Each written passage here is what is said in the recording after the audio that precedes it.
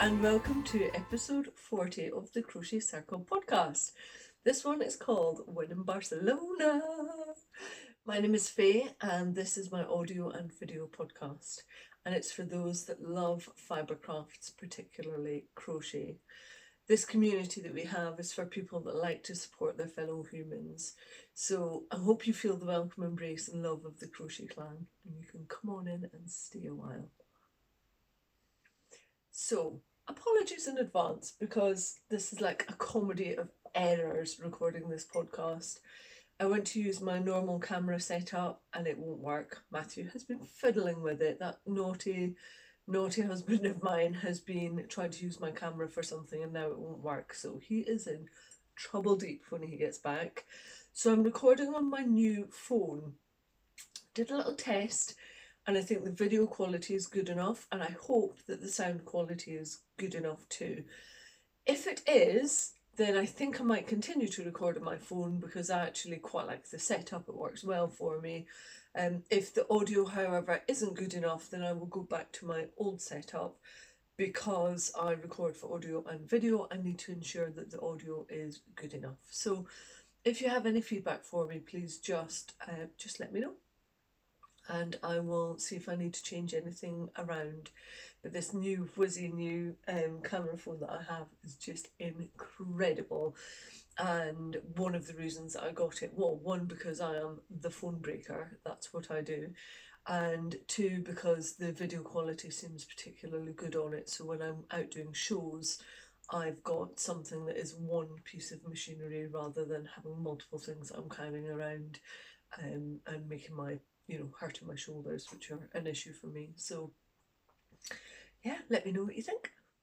So in this month's podcast, I have got an Old Dog New Tricks.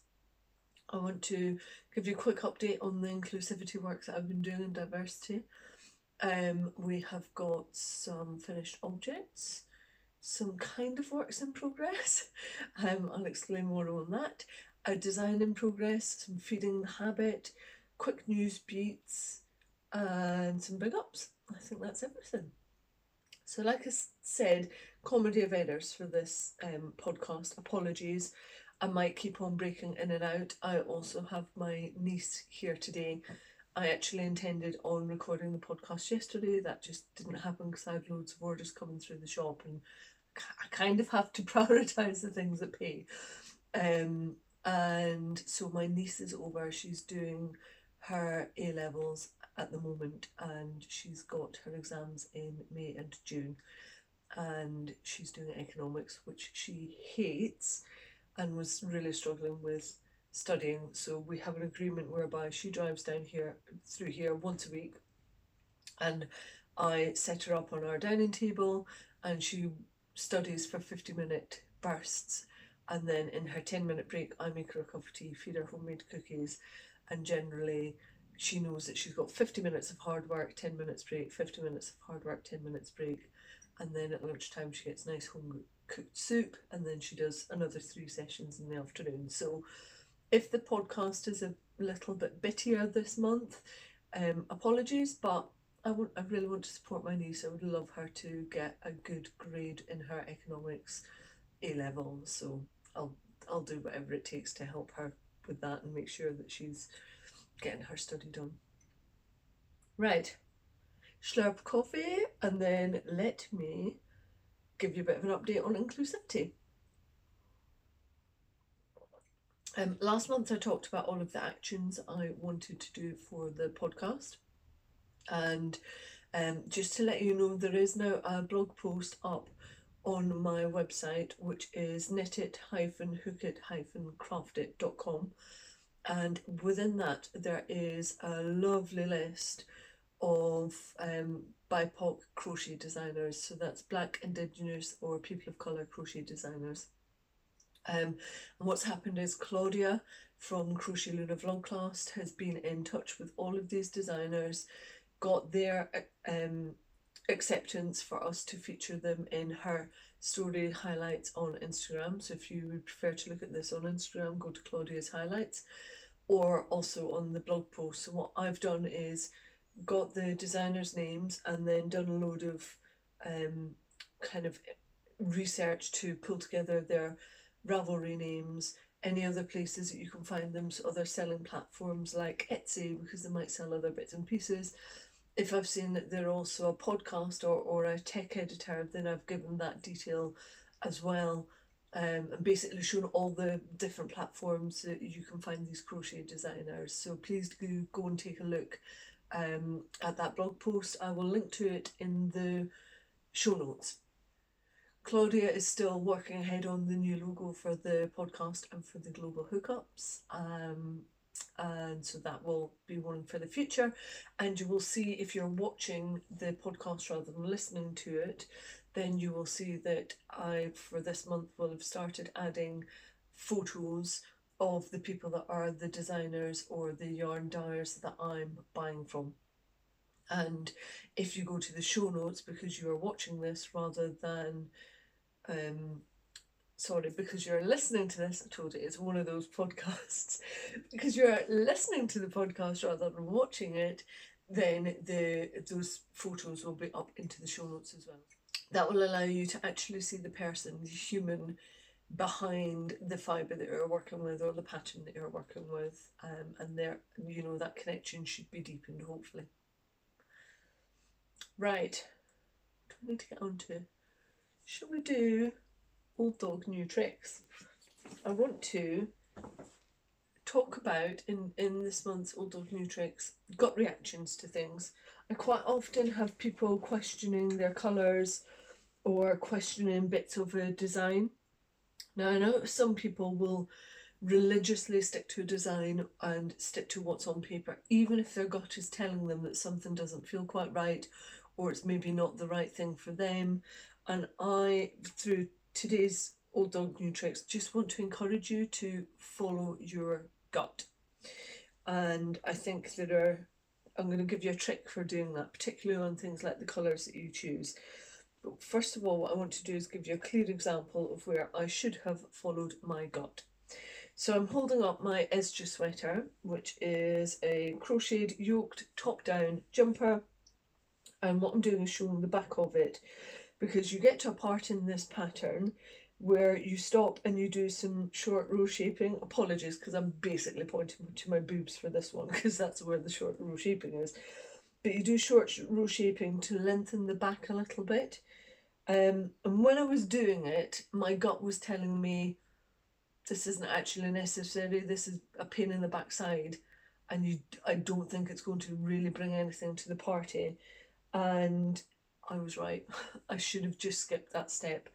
I don't think it brings enough difference to the length of my top. And I'm just going to see, there is maybe 1.5 centimetres in difference in length that it brings to the back from the front.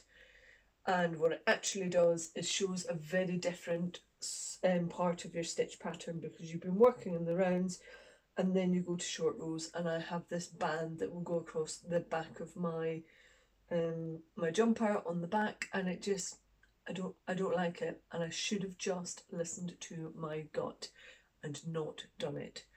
I know for next time, and I'll pop that into the show notes for this, but it can be quite hard to listen to your gut and think, well, actually that's not what I want. And that's, I think, one of the beauties of crochet is it's really easy to rip it back. It's not like knitting. It doesn't take a long time. It's easy to rip it back and then start again and try it another way. And I would encourage you to do that as much as possible. Likewise with this jumper, actually, I was going to use my contrast variegated colour down at the bottom. My gut was telling me that it would create an imbalance with the top of the jumper down to the bottom. And I tried it out anyway, probably put about 40 minutes worth of work on it and then tried it on and just went, no, you were right. I should have listened to my gut. I knew that it wasn't going to look right. I knew that it would just create that imbalance, and I ended up ripping it back and redoing that work. And the reason I mention it under that kind of brand, the reason I mention it with colour is because I think that colour is one of the things that baffles crafters most of all. Some people have just got an amazing eye for colour, and they can pull together different colours and it can just look exceptional, and it is a real talent. But I would also hazard a guess for people that don't feel that they've got that talent or know that they don't, you still know in yourself when a colour doesn't work. And that's why you'll get on Instagram or on Ravelry people saying, what do you think of these colours? Does this one work? Does this one not? I would say if you're asking that question, you already know that your colours don't work. And you probably, if you're putting forward, let's say 3 options, you probably already know which one is your favourite option, the one that you want to work with. Now, I listen to quite a lot of management books because essentially I run 3 companies. I've got 3 different things that I do. So I quite often need a lot of help to give me clarity and get me to where I need to be with each part of the business. And I came across a really good tip in a time management book, and it was to get yourself a coin. So if you have 3 options or 2 options, you get them in your mind, one is heads and one is tails, and you flip the coin. And before that coin has even landed, your gut will have told you which is the one that you hope it will be. So let's say I can do grey with mustard, grey with pink.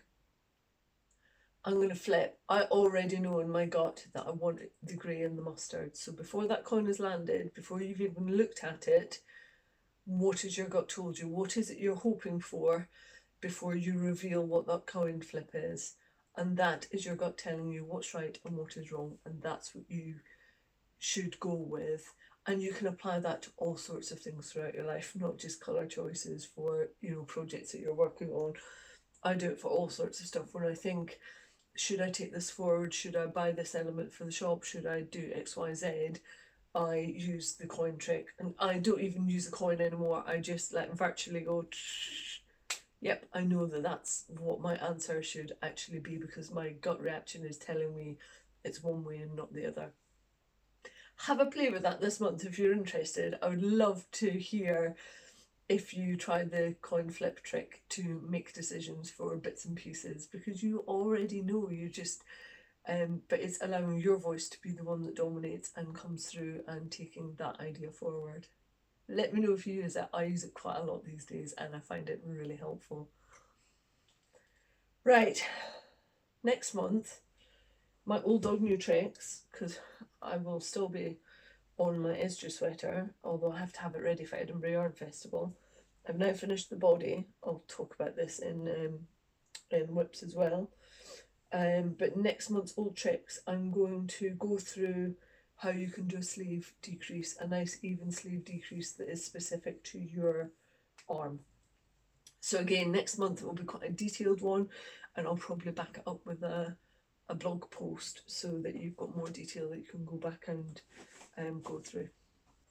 Finished objects. I've got a few, and some of them are quite varied as well. I showed you on the podcast last month, popped it up in the show notes, the other version of Doppio Colosseum that I've been working on, and that was using the merino silk blend from the Wool Kitchen in Helen's colourway called Worn Denim. That went off. Sent it down to Helen last week, and that was on her stand at Unravel and got a lot of love, which makes me happy. Interestingly, there was a real increase in the amount of crochet at Unravel this year. Indie dyers are starting to get the message. Crocheters buy nice yarn, crocheters want to buy nice yarn, and I then was going around Unravel, and if an indie dyer didn't have a crocheted sample up on their stand, I was less likely to buy from them. In fact, I didn't buy from anybody that didn't have crochet on their stand, and I suspect that's one of the ways that I'm going to spend my money wisely. If an indie dyer isn't supporting my craft, then I don't want to buy from them. Frankly, I think that's how I'm going to go with it. And same with yarn shops. If they haven't got crochet as part of their setup, then they're not catering for me and my craft. So they're not getting my money, frankly. So it's really nice to see so much crochet going on at Unravel. It's really lovely actually. So that was my finished object. I will pop photos up of that in the show notes and up on the screen. Really pleased with it, and I get that back after Edinburgh. So if you're going to Edinburgh Yarn Festival, you'll be able to see that version on Helen the Wool Kitchen's stand. So that was FO number 1. And then I when I was in Barcelona, I found a really amazing material shop called Nuronia, and it was they sell a lot of the beautiful Japanese fabrics. And so when I was there, I picked up quite a few fabrics because they sell them by the half meter. They had a load of stuff that was 50% off.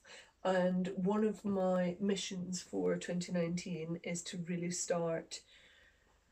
I want to start sewing my own clothes because I want to be able to control the materials that I'm wearing and the size that I've got. I wouldn't say I'm in a regular size, but I'm reasonably tall. I've got really long legs, and my torso is a reasonable length. I am muscular. I do a lot of shows and I do a lot of upper body lifting. So even if I lose weight throughout the rest of my body and it goes off my stomach and my boobs, I've still got fairly chunky arms because of the amount of heavy lifting I do for shows and for the shop and in my office. And I often find that when I lose weight, it doesn't fit me in the arms, and then it's too tight around my oxters, and then I just overheat and I feel really uncomfortable.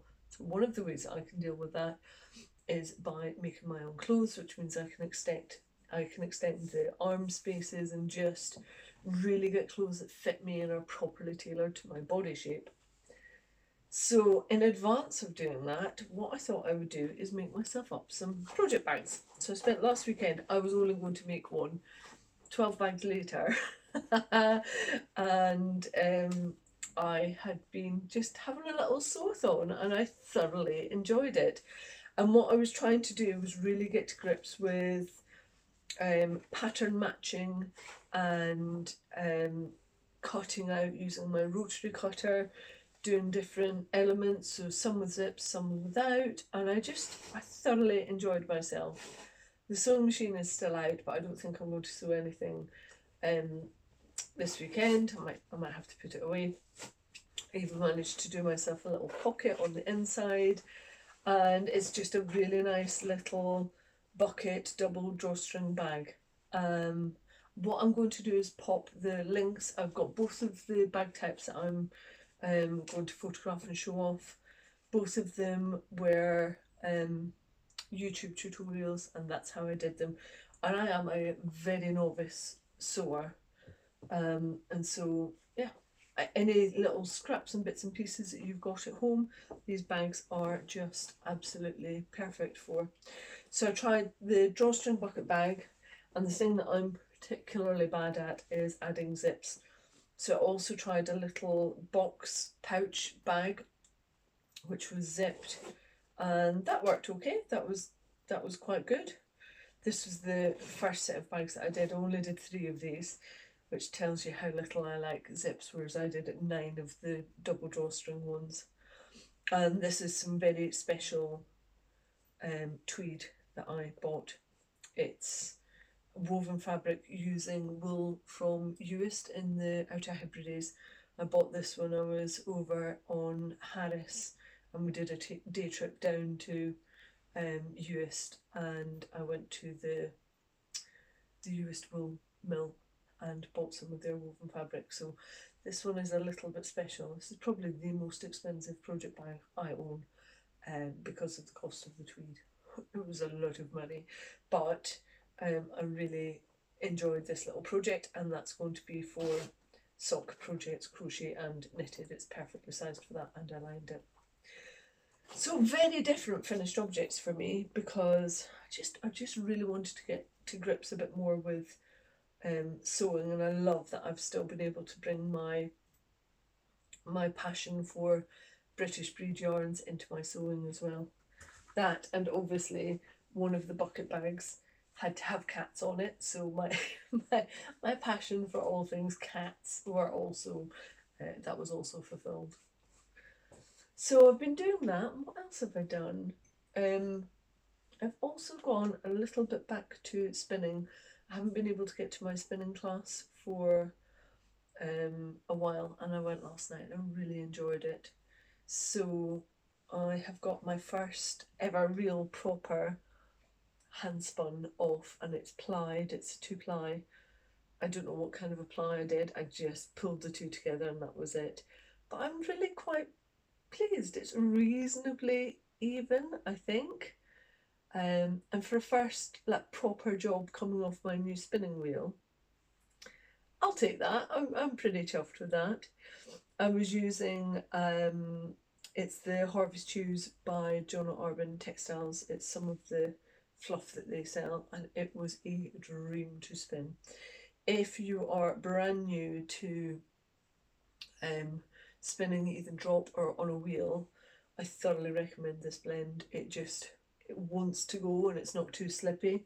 Whereas last night I was trying some Gotland from John Arbin, and this tells the story. I've just got lots of little bits where it was so friable and so fast, it just didn't take, and I persevered for about an hour before I gave up on the Gotland and moved over to some South Down yarn, and that just spins like a dream. It's absolutely beautiful. So this might be my weekend project, is to finish off this top that I've got from Adelaide Walker.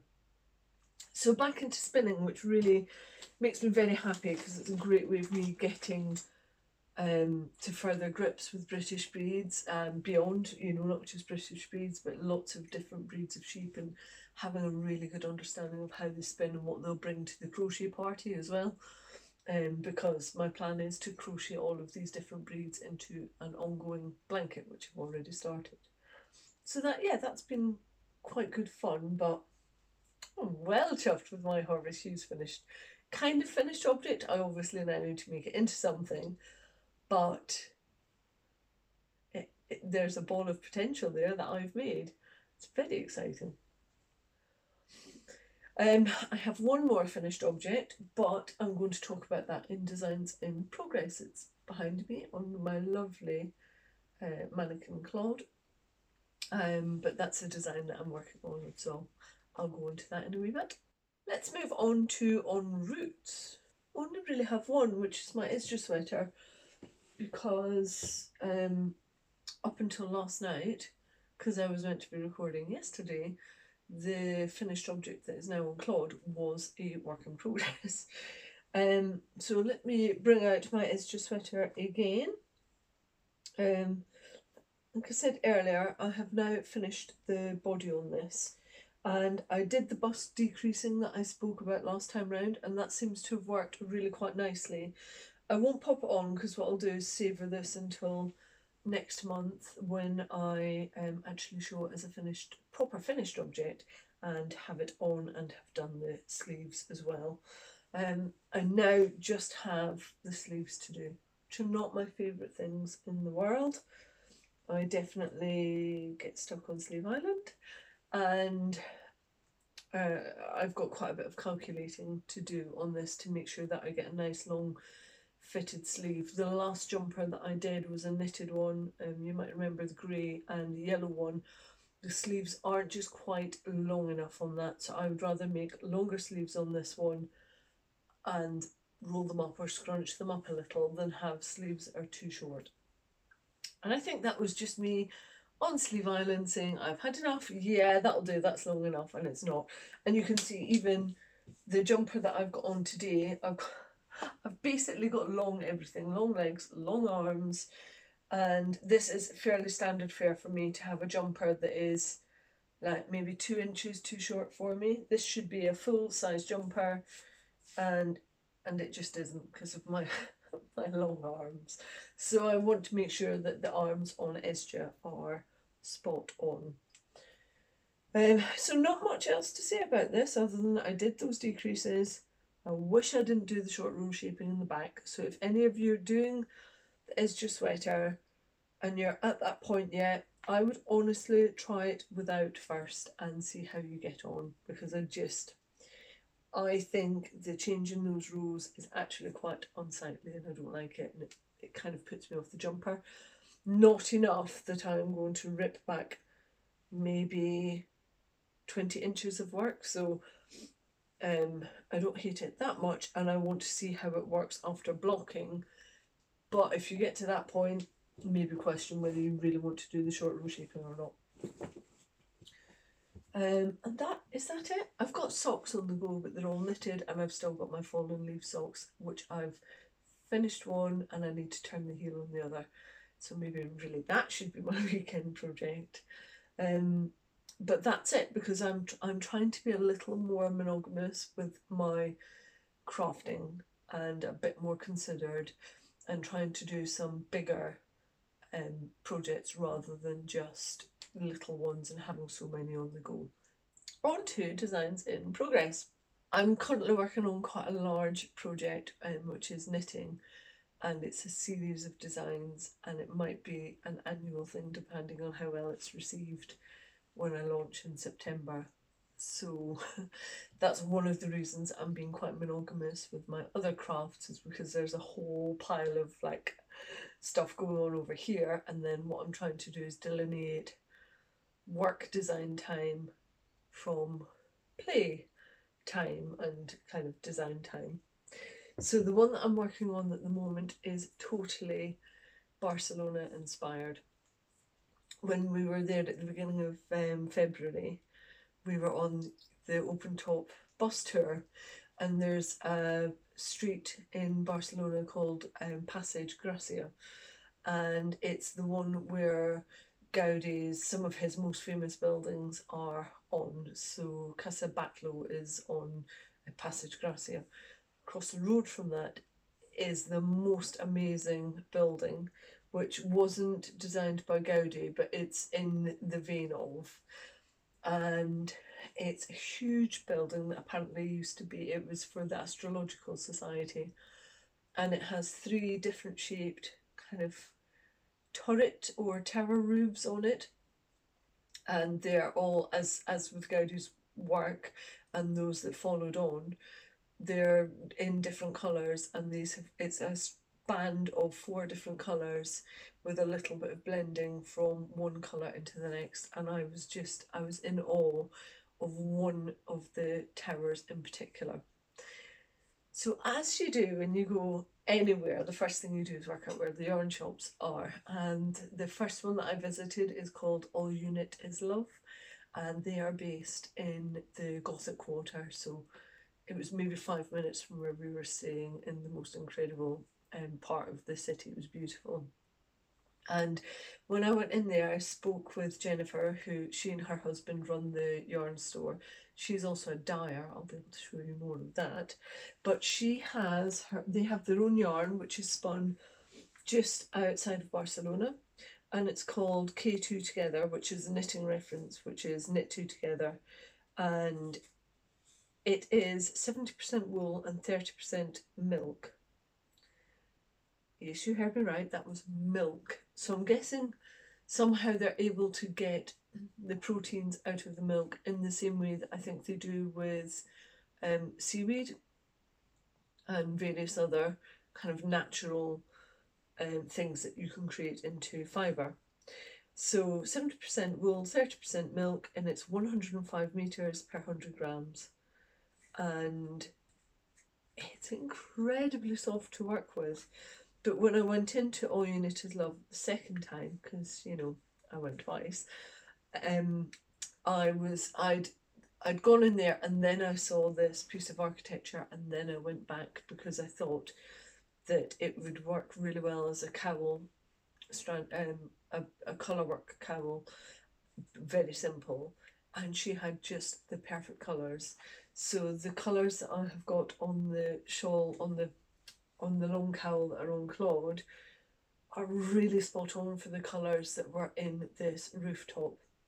They're just perfect. So there's a warm cinnamony burnt brown colour. There is quite a soft coral kind of rosy colour. and one that she's got it's called egg yolk, I think, and it is a yellow, but it's not a really bright, vibrant yellow. Again, it's quite a dusky yellow, and then an off-white which has got pinky tones to it. And I just loved the four of them together, and Jennifer helped me pick them because she also knew the building that I was talking about, and she emailed me with different bits and pieces about the building, which is why I now know more about it, because my Spanish is very limited, and Jennifer is from the States and is fluent in Spanish, so we were able to have really good conversations. So I don't even have a name for this design yet, but I started it a week ago and just had to get it done. I really enjoyed working on it and finished it off last night. So I will come up with an appropriate name for it, possibly on the architect or something around the building, because that most definitely is the inspiration point, and I will add a photo of the building and the turret in particular into the show notes. So now that I've done it once on quite a chunky yarn, I want to do it again. The one that I've already done is a long one that you can double over. Let me just do that, because it's hard to style that on my mannequin Claude, but I can pop it on myself. Unfortunately, this is going to be one of those designs where I have to model it myself, which I'm never that keen on, to be honest. But I saw loads and loads of people, particularly guys, in Barcelona with really big, chunky cowls on, some nice jackets, looking. They seem to do smart casual in Barcelona really nice and pull it off in quite a sassy fashion. So I saw loads of guys with big, chunky cowls on and thought, you need to be part of my design inspiration point too. So apologies, I'm probably not showing it off all that well, because the downside of using my camera phone is I can't see what's going on. So I might have hair coming out all over the place, I don't know. But the point is that this cowl is designed to be doubled over. And then what I would like to do is design a second one with using 3 colours, because actually this could be a bit of a stash buster project. So the 3 colours I've got are again in quite a chunky yarn, burnt orange, darker kind of charcoaly grey, and then a mid grey. And this one I won't do as a doubled over, I'll just do it as a much closer in cowl, but make it as long as it needs to be so I can double it into itself if I need to or not. I don't even know what weight this yarn is. It simply has a little white label on it that says the number 2. I can go back and look it up, because I know I bought this in De Mercerie in Munich, and I know that it was Bavarian grown wool and spun in Bavaria as well. So I can find out more information if I need to, like what the meterage should be, but that's the next part. And by the time I've finished this one, then I will know what the cowl wants to be called. Yeah, usually names just come really quickly, but it hasn't with this one for some reason, so I need to get that sorted. So that's my current crochet design in progress. And what you may have seen is that even though it's crocheted, it's got a slightly knitted looking texture. I wasn't specifically trying to make it look like knitted, because I think that if you want it to look knitted, we'll just knit it. But what I wanted was something that was really squishy. I started the design off using waistcoat stitch. That creates quite a squishy fabric, but it's quite dense at the same time. Whereas the stitch that I've used for this one is camel stitch, which is squishy without having the density of waistcoat stitch, and it just is lovely, and it's actually quite supple and it's lovely around your neck, whereas the waistcoat stitch one becomes very rigid and won't move anywhere. Camel stitch is the opposite, it's really pliable. And basically it's half treble, half double in US terms. And when you make your half treble, you've got your normal 2 loops that you'd work into the front, but on the back you'll see another bump or hump, hence camel stitch. And if you work into that hump, it's a bit like working into a slip stitch.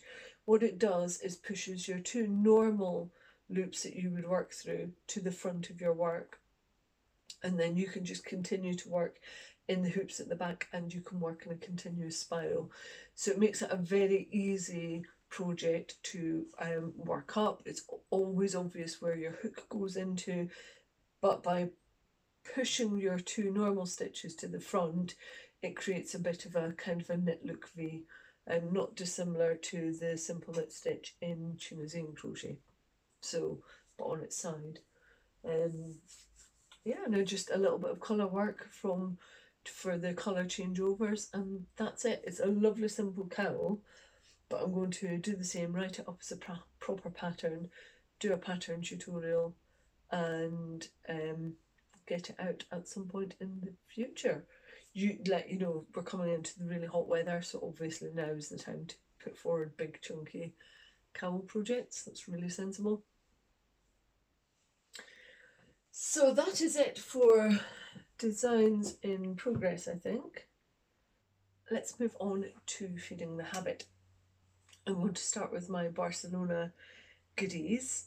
I really love going away, finding yarn shops and getting new to me yarn. That's what I would spend my money on. So when we go away, although we were in a hotel this time, normally we would go self-catering because we don't eat out lots. We have carpet picnics. We try and eat the local food, but it's either me preparing it or, like I say, we'll go and take picnics out and eat local food that way. But it's a way that we can control costs when we're away, which allows me to buy yarn instead, because I would much rather have yarn than dinner in a restaurant every day of the week, frankly.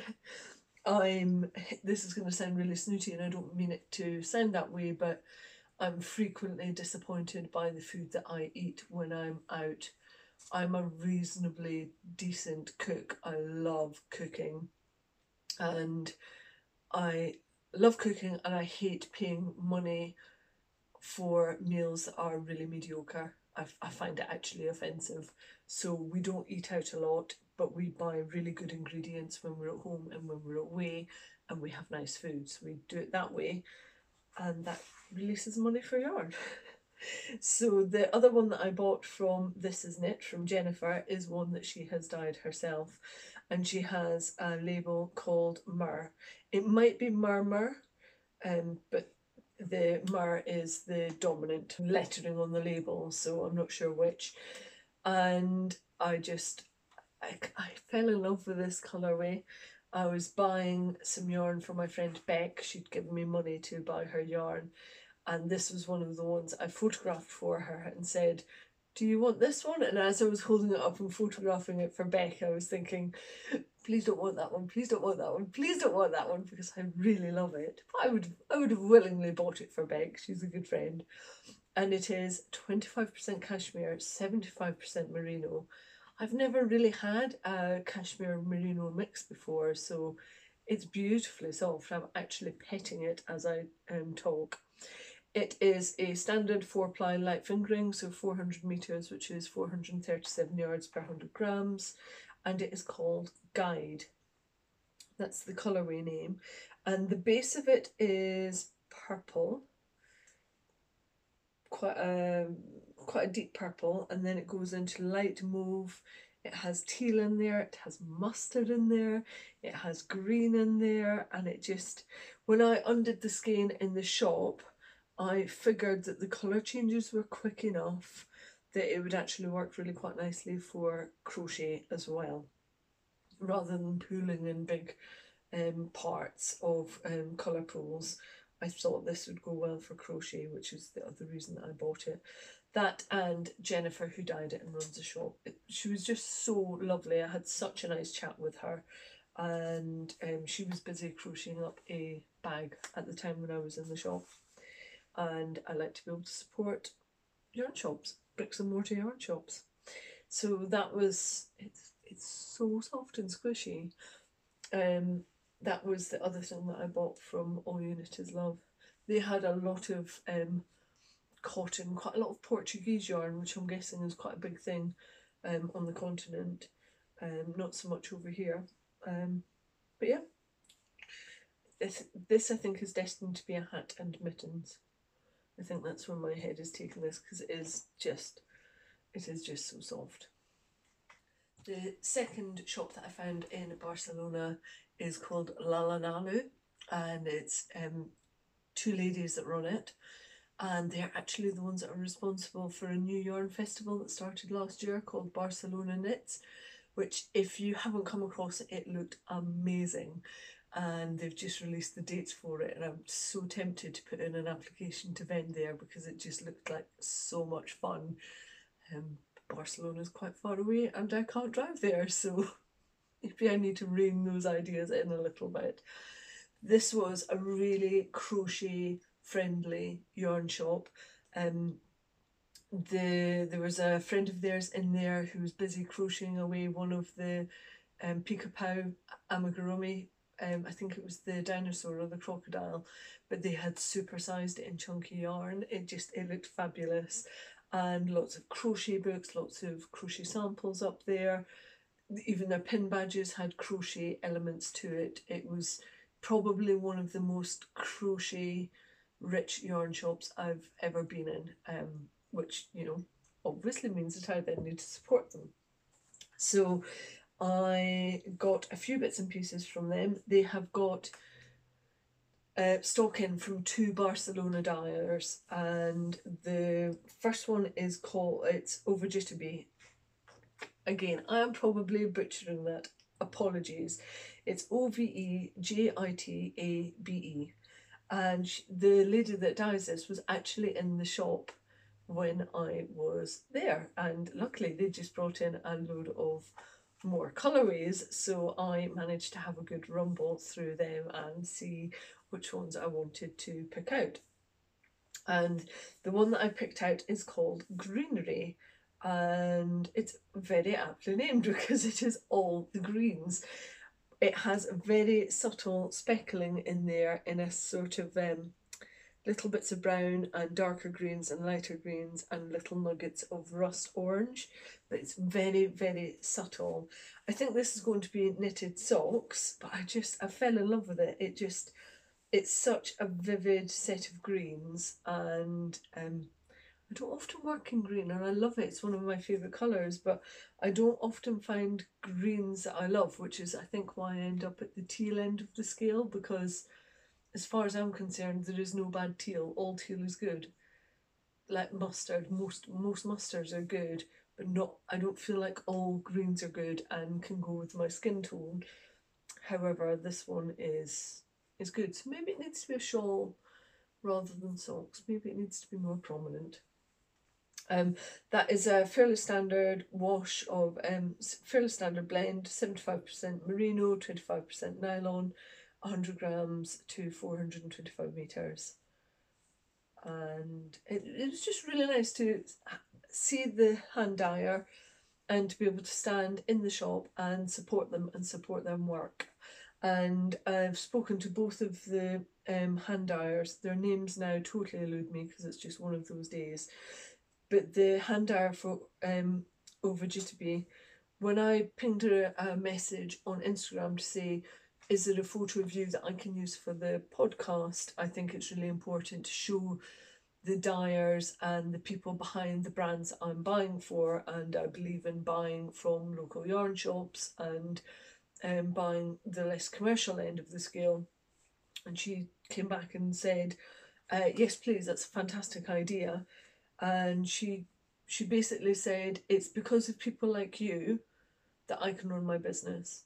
Without people buying hand-dyed yarn, there's no way that she can run her business, and just the support that she gets from online, from Instagram, people using her yarn and shouting about it. And I thought, that's really nice to hear, because sometimes you can feel like you're just tagging people on Instagram, but this is an indie dyer telling you that it genuinely makes a difference to her business when you tag them and show off their wares before and after you've used it. So that was really lovely. The other dyer that was in that shop with stock rather than the person is a brand called Sock Una Troca, and she does a sock yarn, and again I'll pop photos up. And I bought for myself two skeins. I will pop photos up though because there are more. So Beck also got an Overdue yarn. That's what I took her back, and I bought Claudia from Crochet Luna Vlogcast a sock in the Troca as well, and that's winging its way over to her in San Diego. So that's gone, but I'll pop a photo up for it. The colourway that I bought Claudia was called Oberon, and the one that I have is mustard, and it is like proper mustard as far as I'm concerned, and the colourway is called Golden Hour, and that is on 75% wool, 25% polyamide, so nylon, and it is, I think that the actual base is from Catalonia as well, and then hand dyed in Barcelona. And it is, like I say, it's a proper mustard, but it's got little dirty bits in it as well. My skein of yarn has dirty bits in it. It looks like she's sprinkled some kind of green on it, and that's just taken it to a muddy colour just in patches, so there's a little bit of interest. It's not a solid colour, but it is a really good mustard, and I can never pass up a really good mustard. And then the second one that I got from Sock Una Troca is a, how do I describe this? It's got quite a lot of colours in it. It starts with a kind of sagey greeny blue, and then it has speckles of purple, blue, orange, green, yellow in there, rusty orange. It's everything is in there, but in quite a nice, oh, I didn't see that. I've just opened it out a bit, and there's kind of luminous pops of yellow in there as well. There's a little bit of everything in this skein, and I really liked it. And this one is called Ratafia. I have no idea what that means. Ratafia. And that's on the same base as the mustard one. These were not designed to go together, and they're not going to go together. But I really liked them, and the pricing point was good as well. These were €16 each, which is what, about £14.20? That's a really decent price for hand-dyed indie-dyed yarn, I think. So that was it from Barcelona. So that is not all. Because on Sunday I went to Unravel. I went down and back up in one day, took Beck down and Sharon. We had a fab day. Speeding down that motorway because I wanted to make sure I was there on time, and as it happened we ended up being at the front of the queue ready to go into Unravel Festival. And I got a few little bits and pieces from there. I mentioned earlier on Helen from the Wool Kitchen. Helen is Frida Kahlo obsessed. She loves Frida Kahlo, and one of the colourways that she does is called Frida Kahlo, and it's almost like a mallard green. That's how I would describe it. And then what one of Helen's dye things is to have little, I think she calls them zips of colour. So they're a specific length, and when you knit them up, you just get this little burst of colour. And Beck bought some of this when she came down to help me vend at Yarningham in London, and she's already made up a pair of socks with it, and they look amazing. And she was showing them off in my kitchen on Saturday night, and Matthew thought that they were the best socks ever. And you know, I'm never slow to offer him a pair of socks if he shows interest in yarn. And when I said, oh, I can make you a pair in that if you like, I'll be seeing Helen tomorrow. Yes, please. Okay, perfect. Because, you know, I love knitting and crocheting socks, and Matthew seems to now really enjoy wearing them. And there are only so many pairs I can wear, whereas he's probably got 4 pairs of handmade socks by me so far. So if he's showing an interest in this, then absolutely I'm going to make him a very jazzy pair of socks. So that's what this will be. I've got a pair to finish off for him, and then I will start on a fresh pair for him, and it will be his Frida Kahlo's. But yeah, so mallard green with luminous pink, luminous purple, luminous yellow, luminous orange, like quite a vibrant turquoise in there as well. It looks really neat when it's been worked up. So that will be on my needles fairly shortly. And what else did I see? Obviously I had to go and see my lovelies, John and Julia Arbin. They have just brought out a new sock yarn called Exmoor Sock. Now I had a little feel of their yarn when it was going through the testing process. I got some to play with and test out some socks with, and it's really nice to work with. The one that I have is undyed, and so what I've done is picked up a couple of skeins. They sell them in 50-gram skeins, and I picked up one of each of Gluth, which is a lovely mid-purple colour on the aubergine side of purple, and another one which is called Hemel, which is a mid-forest green colour. And those two colours together are very thistly. And if I mix that with the undyed, which is quite a nice light to mid grey, then I have the perfect setup for a pair of mittens I want to work on. These are knitted mittens, and I would ideally have them ready for Edinburgh Yarn Festival because they are thistle mittens. I won't show more than that because it's a paid for pattern. It was just released last week, and my lovely friend Katie Green gave me the pattern. She's such a sweetheart. So they are called the Acanthium mittens, and they are going to be on my needles fairly shortly. Also might be a weekend project for this weekend, but I'm looking forward to seeing these colours pulled together and testing out the sock yarn for colour work as well, because if it works well for knitted colour work, then it should also work well for crochet colour work. Now I haven't brought them in for you to see them here because I'll show you in a design in progress later on in a future episode, but I picked up more colours of this because very excitingly I am doing a crochet pattern for a festival, a yarn festival. You've heard me talk about it before. Yarn Folk in Northern Ireland in Whitehead is on the first week of August, and I have a lovely relationship with Louise, who does the festival, and she owns Lighthouse Yarns in Whitehead, and she asked me whether I would be interested in doing a crochet shawl for their festival. Yes, I am. Of course I am. So I'm doing it in the Exmoor Sock. So more details to follow on that, and I will show you what colours I'm working on in the future.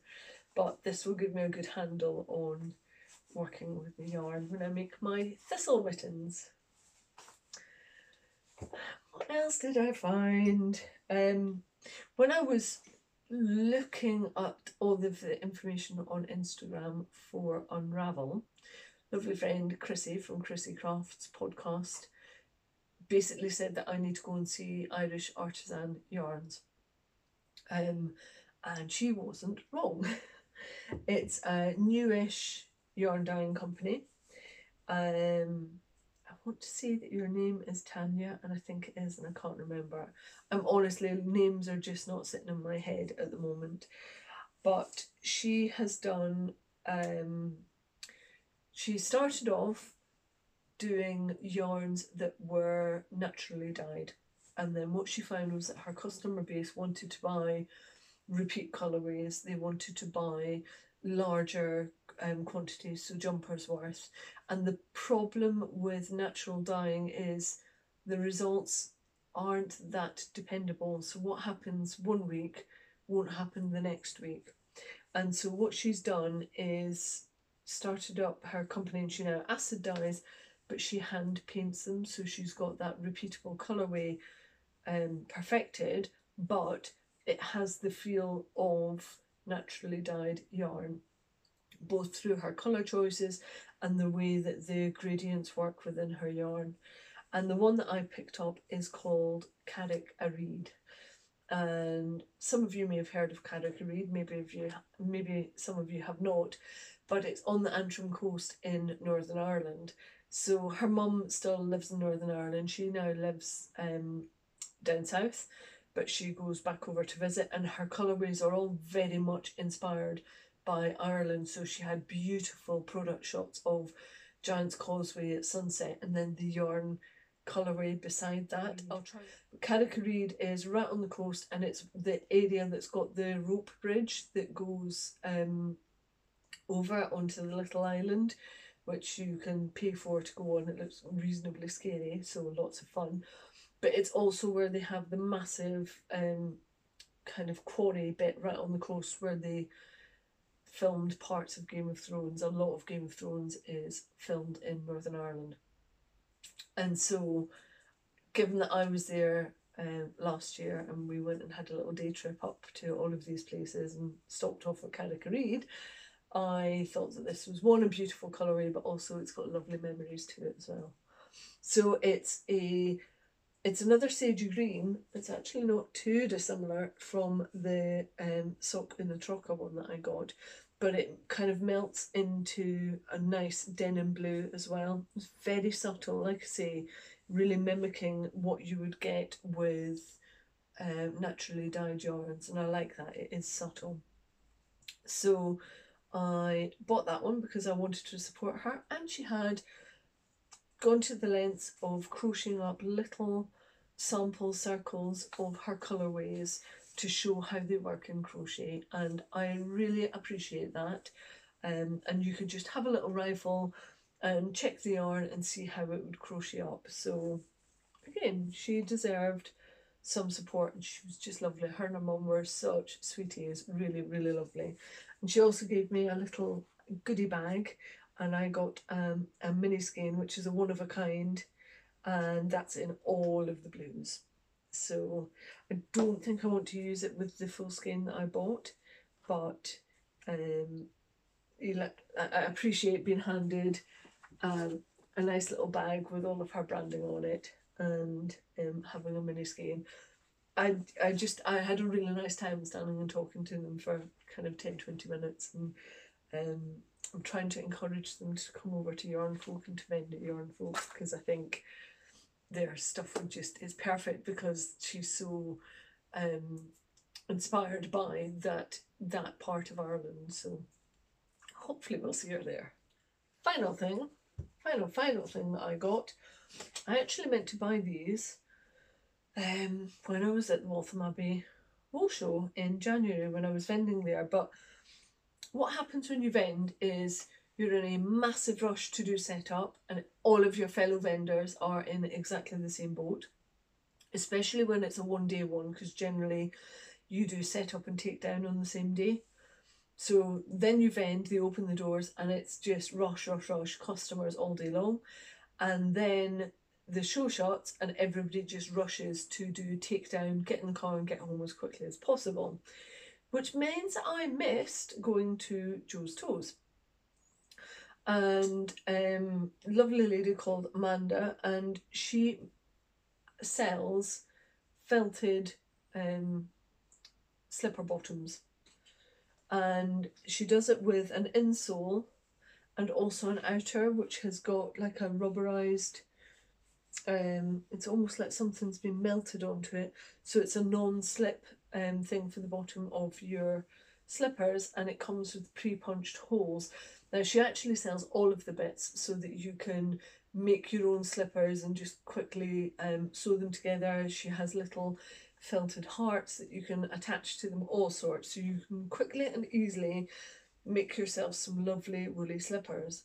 However, I have got a knitted slipper kit that has been in my stash for maybe 3 years, and when I was questioning myself as to why it is that I haven't yet made them, it's because my feeling was that I would wear through the wool too quickly and wouldn't necessarily be warm enough for me. So I have got myself some Joe's Toes inners and outers, so that I've got some really nice hard wearing slippers that I can make for myself. So I will knit them, sew them all together, pop the insole in, and have some nice homemade house slippers.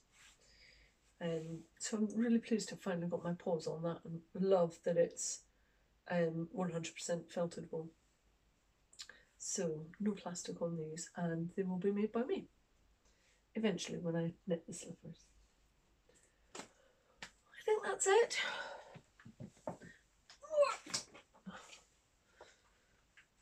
That feels like enough.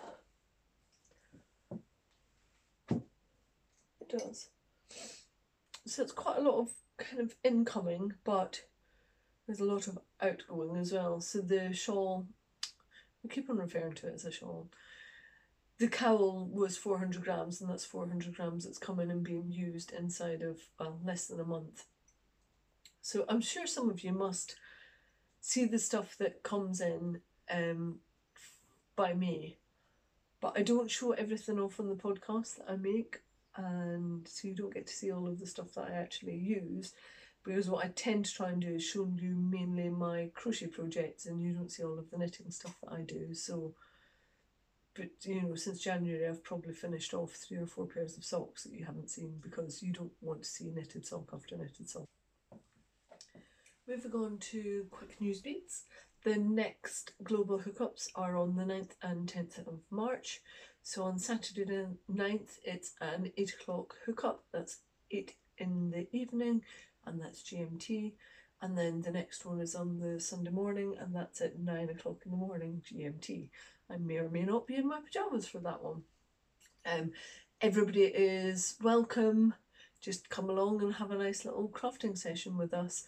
I run it over 2 sessions and 2 different timelines, so that it truly is a global hookup, and we have people from all over the globe coming and joining in the crafting sessions. It tends to be more people from Australia that join the Sunday morning one, because that works for them, and more people from kind of US that join in on the Saturday evening one.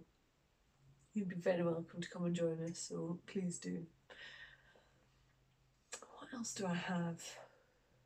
Oh, I am in talks.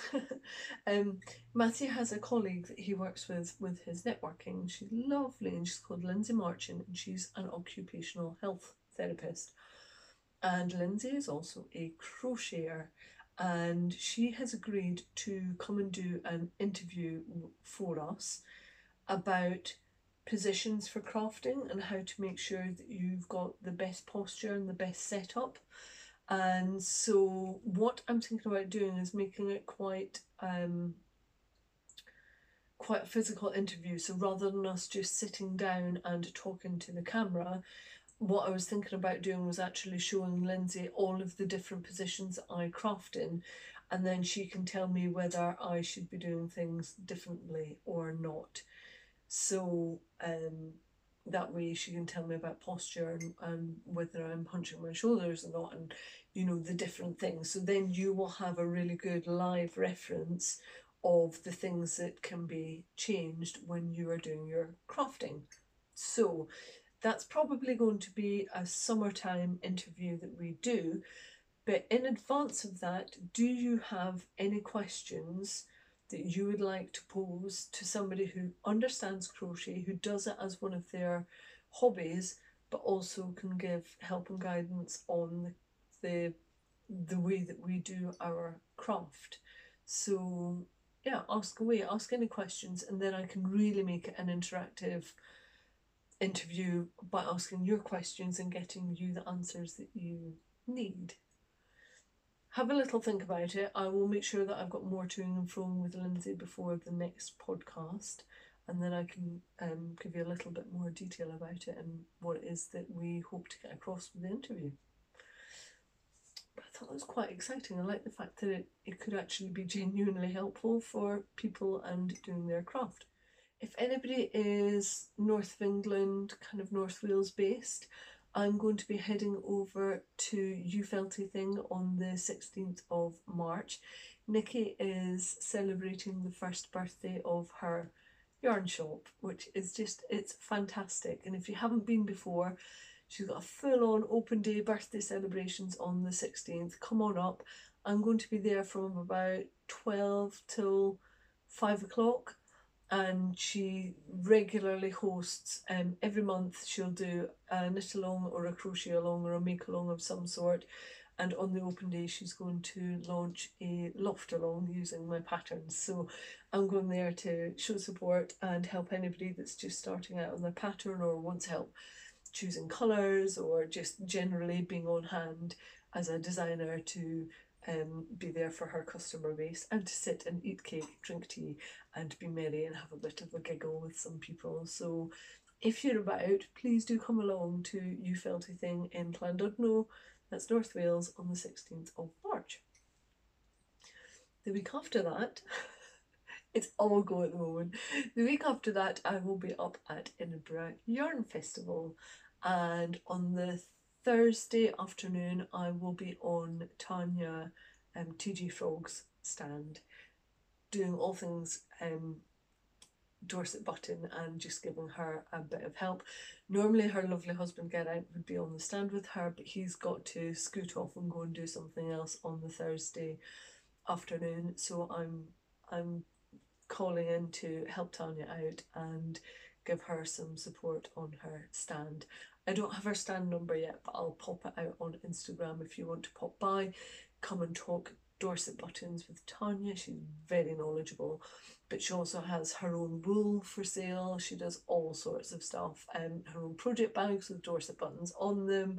She's a real powerhouse of local wool, breed specific, and retaining a traditional craft and giving it a modern twist. So she uses some indie dyed yarns on her Dorset Buttons, and they are beautiful. So if you're coming to Edinburgh Yarn Festival, come and say hello to Tanya, and I'll be on her stand on the Thursday.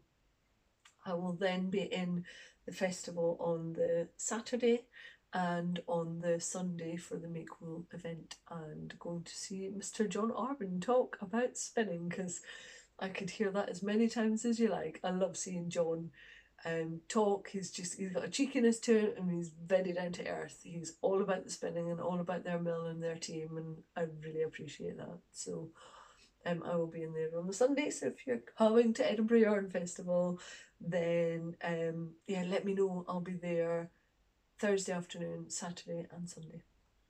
Quick big up, I've got one for you, and it's slightly different. Yeah, it's a slightly different one. It's a podcast, and it's an audio podcast, and it has nothing to do with crafting. But I suspect that quite a few of you are David Tennant fans. And David Tennant has a new podcast out where he interviews his friends, and it's very, very funny. It is sweary, so less so DT and more his guests. So be warned for that. Like if you've got your kids or you're not into swearing, this may not be the podcast for you. But David Tennant is just such a honey pie, and the first person that he interviews is national treasure Olivia Colman, and Oscar winner. And then the second person that he interviews is Whoopi Goldberg, which I haven't listened to yet, but we'll be doing that this weekend. And he just basically interviews his friends and has a bit of a chinwag with them, and it's very funny. And it's a really lovely podcast. So I will provide links to that in the show notes. It's about 45 minutes to an hour for the podcast episode that I listen to. Great fun. The other big up, and this is why I have been sewing also, is because the Great British Sewing Bee is back on our screens, and I think we're into week 3 now, series 5, and that honestly is why I've been getting my sew on, because I love the Great British Sewing Bee. If you're, I guess you probably get it in other countries. It's a bit like it's like Bake Off but with sewing. That's the best way I can describe it. It's a BBC production, and they have now got Joe Lycett is the person that's in the room with the sewers doing the commentary, and it is very, very funny. In the first episode there was a bit where the beautiful Patrick Grant basically told the sewer that he'd created a hungry bum for his model, and it was hilarious. I love it. It's like a little bit of escapism for an hour. So if you haven't come across it and you like your sewing and your crafting, then Great British Sewing Bee is a really nice one to go and watch. Right. I think I'm done. I think I've told you everything you need to know. I think I've done everything. It's finally time to wrap this beast of a podcast up. It's going to be very bitty, like I say. I apologise. Nothing's really going to plan today.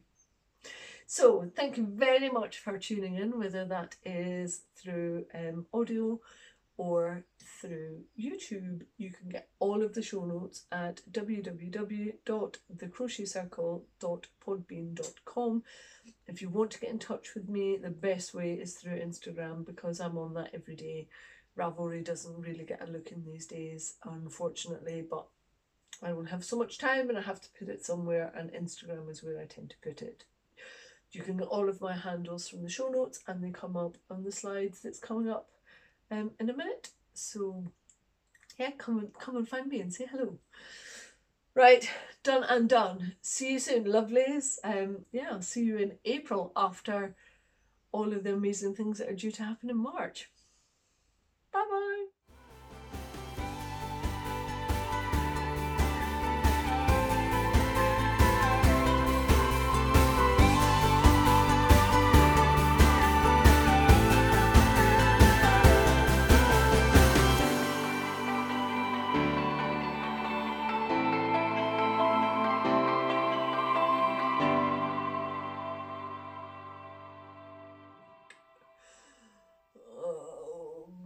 Man, it's a disaster of events today. You're about to fall. No! We've got a cat outside. He's not been in for ages. Let me see if I can encourage him. Wiggle woo! Come on, come in for a cuddle. Come on then. It's raining, you silly sausage. Come on. No. Clearly not. He doesn't want to come in. It's chucking it down out there. And silly little Bean has just bogged off inside.